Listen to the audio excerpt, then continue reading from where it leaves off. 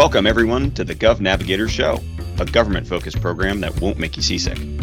We're the Gov Navigators. I'm Robert Shea. And I'm Adam Hughes. We hope to enlighten and enliven your week with news and insightful, entertaining guests, all on the topic of government management. Enjoy today's episode of Gov Navigators, brought to you by the creative geniuses behind the award-winning podcast Fedheads.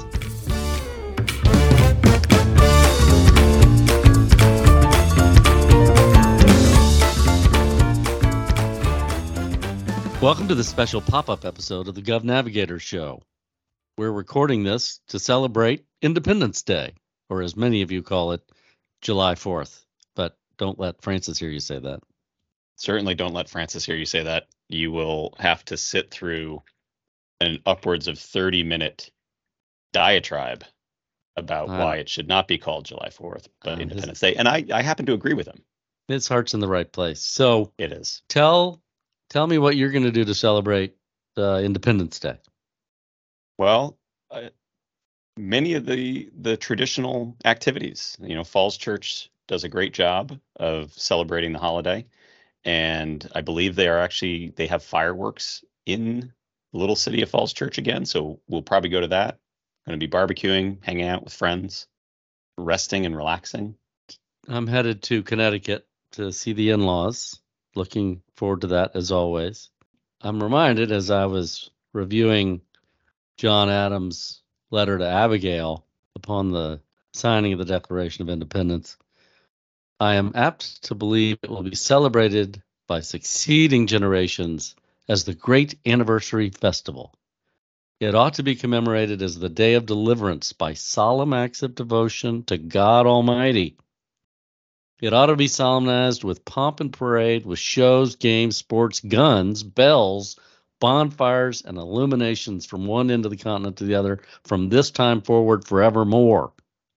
Now, that's like as we like to do in the business, a scorecard for how you're celebrating Independence Day. I'm not sure what we described lives up to John Adams' expectations for this day. No, fair enough. And let's set a goal of whether this year or next. Let's get through each one of those items that he lists. I see gaps in guns and solemn acts of devotion. So those are some real holes to fill. Indeed. It also reminds me, I'm in Virginia. I often see the pop-up fireworks stands around. I grew up in New York, and we never had those in New York. I think because fireworks were illegal where I grew up. I'm not totally sure. Don't quote me on that.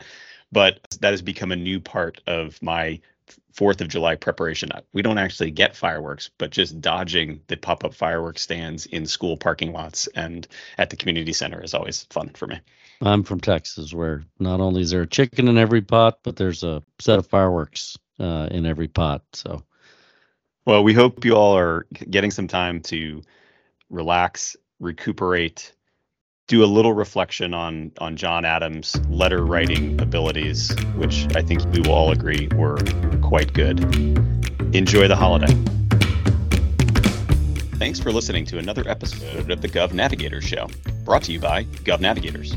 We sure hope you enjoyed it and learned something in the process. And didn't get seasick. Right, of course. If you want to know more about us and what we're up to, please follow us on social media or visit govnavigators.com. Ahoy! Oh, jeez.